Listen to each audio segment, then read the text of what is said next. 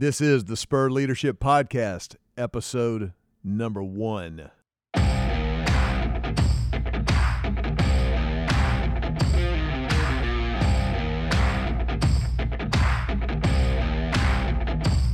We're here today with Chad Hennings. Chad is, of course, a former Dallas Cowboy after a 9-year career in the NFL, 3-time Super Bowl champion, and before any of those things happened, was a combat pilot in the Air Force after graduating from the Air Force Academy, where he won the Outland Trophy. The Outland Trophy, most decorated lineman in the country, offensive or defensive, correct? Yes. All right, there you go. Chad, welcome. We're honored to have you. Max, good to be here. Thank you for having me. Chad is currently in business and very engaged in the community in the Dallas-Fort Worth area. He regularly speaks to executive audiences across the country, from American Airlines to Bank of America, General Motors, Citigroup, and other U.S. governmental agencies. He and his wife, Tammy, have a son, Chase, and a daughter, Brenna, and, of course, live in the Dallas-Fort Worth area, or as he likes to say, the center of the known universe. That's right, Cowboys. That's because of the Cowboys there. God's team's there. You know, Chad, it's funny. I grew up in Houston in the middle of the Love You Blue era with Earl Campbell and Dan Pastorini and Bum Phillips and all that. But having been born in Dallas, my dad raised me a Cowboys fan in hostile territory. So my Cowboys bona fides are deep and true because I was able to withstand that when I was in middle school and high school growing up in Houston. Those are Cowboy fans. I mean, I am amazed at the breadth of Cowboy fans. When we were serving flying missions out of Turkey into northern Iraq in the first Gulf War and Operation Provide Comfort, there were, people found out, Turkish nationals found out I played for the Dallas Cowboys, and they knew about the Cowboys there. And then every place that we would play, I played in almost every American Bowl back in the day, and those were the games that they had overseas. I played in Tokyo twice. I played in London, played in Toronto, played in Mexico City, played in Monterey. Been all over, and because the Cowboys are truly America's team. And they're such a global brand. That's the thing that's amazing to me is, like you said, everywhere you go around the world, you're going to find Cowboys fans. It is, and it's that star has power, and Jerry has done a phenomenal job. That's why the Cowboys are a $4 billion entity. Isn't that staggering? $4 billion, particularly since he bought them for whatever it was, $150 million. I think it was $120 million. $120 million, and he was leveraged to the teeth to pull that off. What was that? '89. Yep, I remember that. I still remember the story of him flying into the Lakeway Airport to fire Tom Landry, and he had already heard about it on the news. That Jimmy John, but I want to get to that in a minute, but because I think it's a fascinating thing. Talk to us a little bit. I'm fascinated to know, tell us a little bit about where you've been and what your career's been like post-NFL. Post-NFL, I've done a variety of different things, from author to speaker, do a lot of motivational speaking. I've done different consulting work. I've done different private equity, and now I do predominantly commercial real estate. I have a company called Rubicon Representation.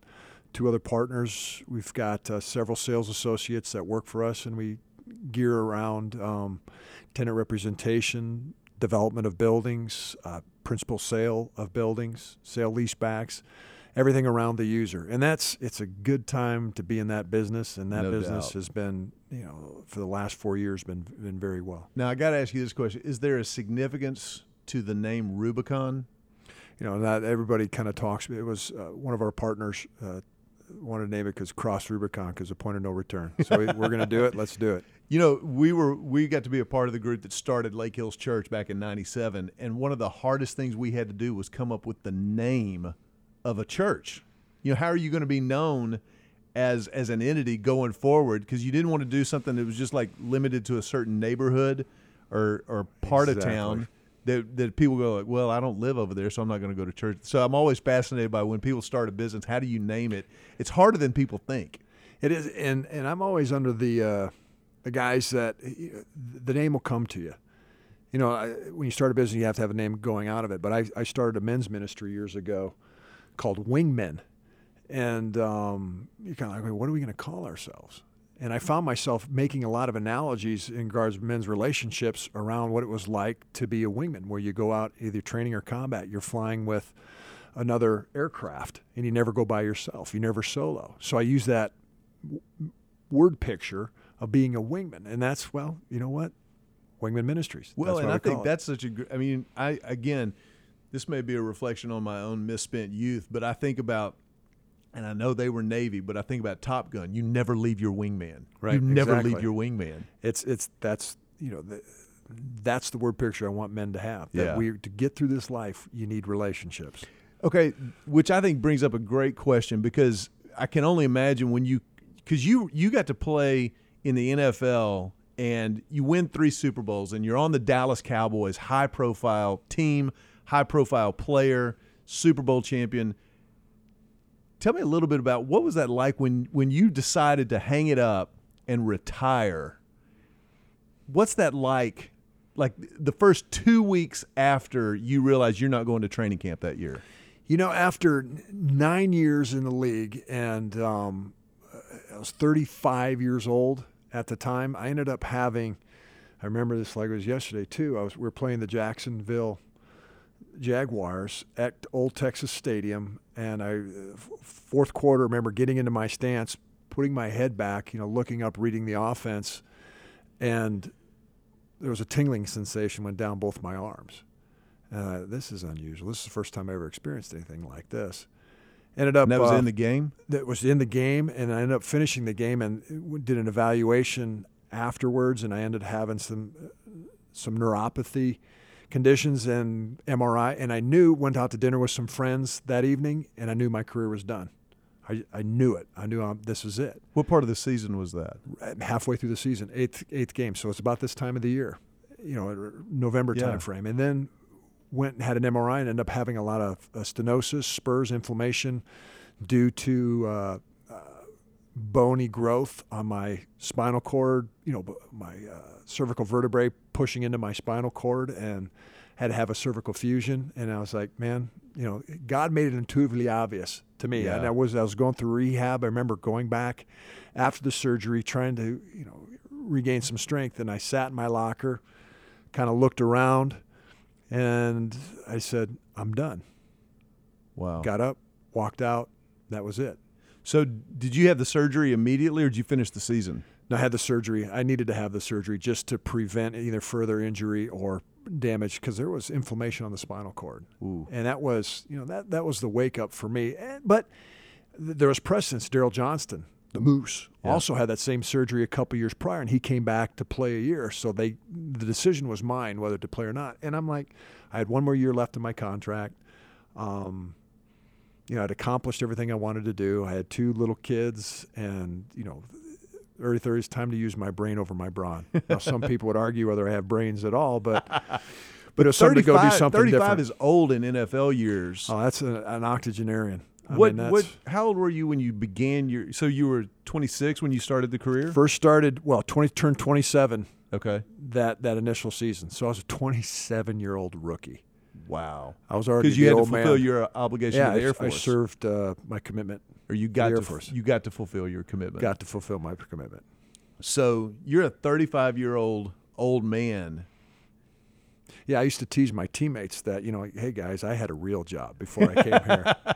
And that's funny that it's innate, and even in the players at the time, as they're winning Super Bowls, Troy Aikman's, your Michael Irvin, Emmitt Smith, those guys, they didn't want to hear any stories about past glory days of football. They really want to know what it was like to fly an A-10. What was it like to fly in northern Iraq? What were those experiences like? Because I think that's innate in every man. They want to see, test themselves in that type of stress and combat situation. And I've been very fortunate to do over the years, even when I was playing with the Cowboys, to do different functions and events with our U.S. military. We played Super Bowl 30 out at Luke Air Force Base. Classmates of mine are flying F-16s out there as instructors, taking them out and allowing some of these guys to fly the tactical sims. They loved it. Sure. They loved it. Well, I think, too, when you play at that level and excel to that degree, you wonder how and if that would translate into other arenas, especially when you talk about – because both of those jobs are the elite of the elite.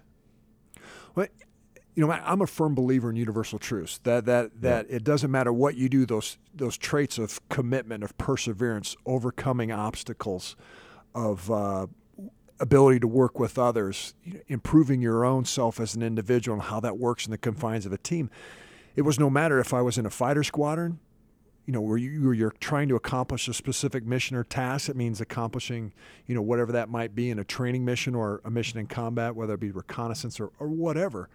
Was no different than being in the locker room prepping for a game against the Philadelphia Eagles. It was those same traits and characteristics and behavior and mannerisms that made us a success in either one. And I've taken those same traits, characteristics, and mannerisms now into business, motivating the young guys, pursuing different business accounts. It doesn't matter. The truth is truth, no matter what vertical of life you find yourself in. Right. In business now, how many people are in your company? We have 16. Okay. So, and are they kind of all ages, ranges, and assignments? Yeah, I'm definitely the oldest. I'm the old man once again. I think the next oldest guy is 37 years old. But no, what is so important, when we started Rubicon, we sat down, we basically said the most important thing, or I encouraged guys to think about, the most important thing is culture. We have to protect our culture. And we purposely recruit and hire former athletes and or military individuals because of that culture, because they get it. Right. Due to those traits that we just mentioned previous.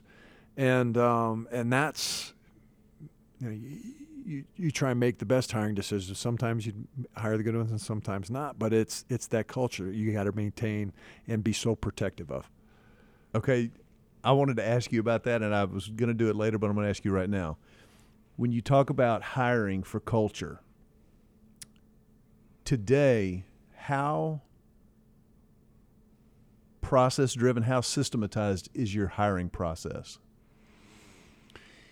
It needs to probably be a little more process derived. This is the smile of recognition. Yeah, I understand what you're talking about, but go ahead. But it's the aspect of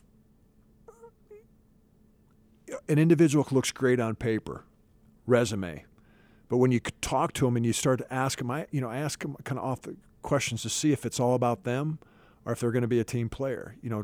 Paint different scenarios, or like what kind of questions? Well, ask? For a scenario, derived on character, have you downloaded anything off the internet music for free that you haven't paid for? And it takes me back to that old or how are they, in their relationships with individuals. I always go back to a story I read about Teddy Roosevelt when his middle years, where he was cattle ranching up in North Dakota, and one of his hired hands, as they were going through the branding process, had a calf that he was changing the brand. It was one of their neighboring ranches' calves. And he says, "What are you doing?" He says, "Don't worry, I'm just changing this brand. It's ours now."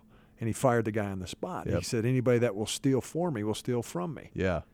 And I take that in regards to relationships too. If you're willing to compromise your integrity or rationalize your behavior in one area, you're easy to fall down that rabbit trap and do it in others. I'll tell you another one that I think is a universal law. If somebody walks into an interview with me trashing their previous boss or the boss that they currently work for, it's over. Yeah. Because if they're leading with that, they'll end up talking bad about me or other people on our staff.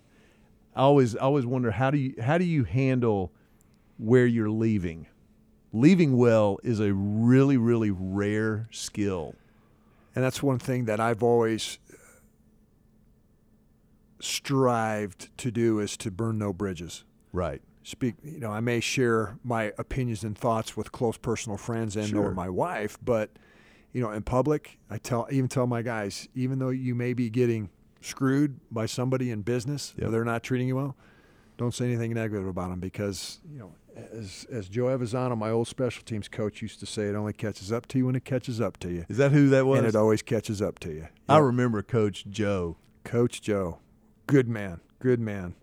He couldn't sing for a lick, but he but tried never to be a country western star. Never slowed him down.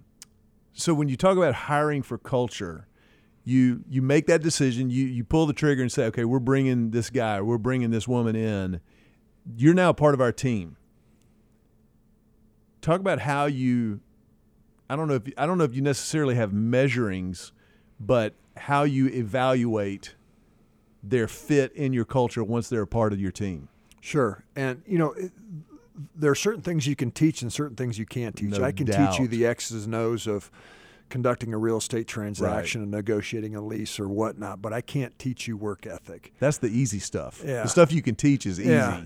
So it's comparatively. What we do is we seed into leadership, and a lot of it is just not like talk, but walking the walk, actually demonstrating. Come with me, come to a meeting, see how I interact with a potential client, how I interact in a sales process. Mm-hmm. Watch me. Right. Do this. And then for the evaluation process, it's at the time where it's, I firmly believe it's, watch me as I go, then we go together, do it, then I watch you as you do it, then I see you take that next step in development of teaching someone else. Right. Because if you can teach it, you've You know absorbed it. it. Right. You know it. Right. And that's kind of, the growth. Do we have a defined block, 2 weeks you got to get? No, everybody's different. Sure. But we want to encourage those individuals to be that self-starter, that self-sustainer, to have that work ethic, and to walk side by side with them during the process. I remember the old TV show ER. Yeah, it was a teaching hospital, and I've always remembered this. They would always tell people, watch one, do one, teach one, of whatever the procedure was. If somebody came into the ER, with a gunshot wound, or GSW, as we like to say in the medical field. But they would say, hey, watch one, do one, and then teach one. And I think it's that same kind of thing that you do when you're mentoring people in leadership, to say, hey, I'm going to show you how it's done, but at some point I need you to be able to figure this out and go make it happen on your own. And I think that's the number one rule of parenting too. That's one difference, I think, between my wife and myself. I love you, Tammy. Love you, honey. But, as a mom, God created them to be a nurturer, to take care question. for.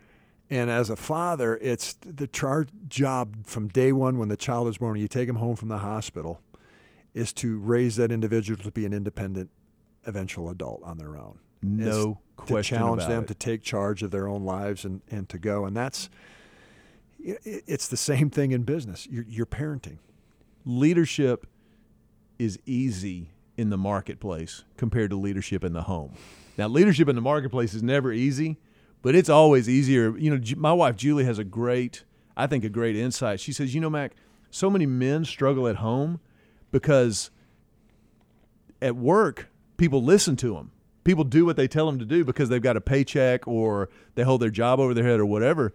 But you come home, and if your kids don't trust you, they look at you like you have two heads and go, why would I do what you tell me to do? Yeah. And so that creates a real dissonance for a lot of, high achieving people in the marketplace, men and women, who then struggle when they get home. But it really is that core element of trust, whether it's your kids or your spouse or the people that you work with. If they trust you, they'll let you push them. They'll let you challenge them. They'll let you hold them accountable. But if they don't trust you, they're going to tell you what they think you want to hear. Yeah, exactly. Okay, I want to go back. We've talked about life since the NFL. I want to skip back over the NFL and flying combat missions. Take us back to when you were a kid growing up in Iowa, farm boy, long way from Texas Stadium and bright lights and that kind of thing. Tell us a little bit about kind of how you grew up and what your family was like. To grow up and to earn a commission to the Air Force Academy, and then to go on and do the things that you've done. There was something going on at home that built some stuff inside you. For me, I'm very blessed and fortunate to have grown up on a farm in the east central part of Iowa, a farm that had been in our family for over 125 years. It was a 900-plus acre farm at the time, but our mainstay of income was a feedlot operation where we fed feeder cattle. Yep. And that was one of those things that you had to feed the cattle twice a day, sometimes 3 times a day, rain or shine. Like no matter what. No matter what, no matter how you felt. And I watched, as a young man growing up, my father, my grandfather work, as well as my mother. I mean, it was a whole family affair. And then my mom actually went back and got her college degree the same year I graduated from high school. Really? So I admired, just that work ethic. What'd she get her degree in? She got her degree, I believe it was in physical education with a minor in special education, and then she went on to be a very successful stockbroker. So evidently it's that really coaching, teaching, working with kids like me that probably needed, well, I won't go there, special education. But very personable lady, very successful in her own right too. But it was that work ethic and surrounded like that. And then the competition that I had with my older brother, huge sibling rivalry that we pushed each other. Or he probably pushed me more so than I pushed him because I wanted to be like him. I wanted to beat him. I wanted to aspire to achieve. And then it was that kind of point in mid-high school range, sophomore year, where I got it. The light bulb went on, and as I talk with my kids today now too, at some point in time, you got to take ownership in who you are. Right. Who do you choose to be? I'm no longer, Barbara and Bill Hennings I'll always be their son, but they're not dictating to me, do this, do this, do this, that it's me. This is the individual that I choose to be and what I aspire to achieve. It's your responsibility. It's my responsibility. I took ownership in that. And that's where, that's where I started to pursue, even more so getting better on the football field. I wrestled, achieving success from the mat to, academic classroom, National Honor Society, being, the different academic honors, and then eventually getting the nomination to the Air Force Academy. Okay, so when you played in the NFL, you're what, 6'5", 6'6"? 6'6". 6'6", you were 275, 295 at one point, right? Yep. Your older brother, talk about, was he bigger than you growing up, or is he bigger than you now? No, we were always about the same size growing up, and then I had a huge growth spurt between like my sophomore and junior year, where I really surpassed him.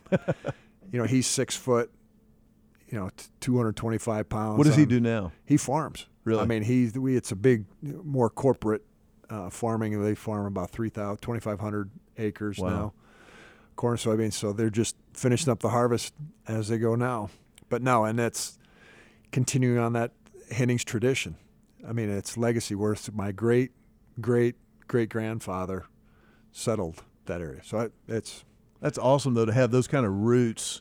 And I think, too, my wife grew up in a really small town in Mississippi. I grew up in Houston, big city. My parents divorced. My grandparents lived in Beaumont. But my wife, she grew up in one town her whole life. She lived in 2 houses her whole life growing up, but that kind of anchored her and rooted her in a way that I think you're kind of describing. Yeah, and it's. But I interrupted you about your brother. So at a certain point, that sibling rivalry, you surpass him physically. And then was there a point where he kind of quit messing with you? Yeah, I mean there was. You always have that one point, and where it came down to a little fisticuffs, as kids, and right. Right, wrong, or indifferent. I think that's a great way for sometimes young men to settle issues where you come to blows, but then you give each other a hug afterwards, and you're still brothers. That's what I appreciate. Just a quick sidebar about our U.S. military. Yep. The rivalry between the Air Force, the Army, the Marines, the Navy. They fight like cats and dogs amongst us, but man, Katie bar the door. Somebody attacks, we pull together, and we're the greatest fighting forces in the history of mankind.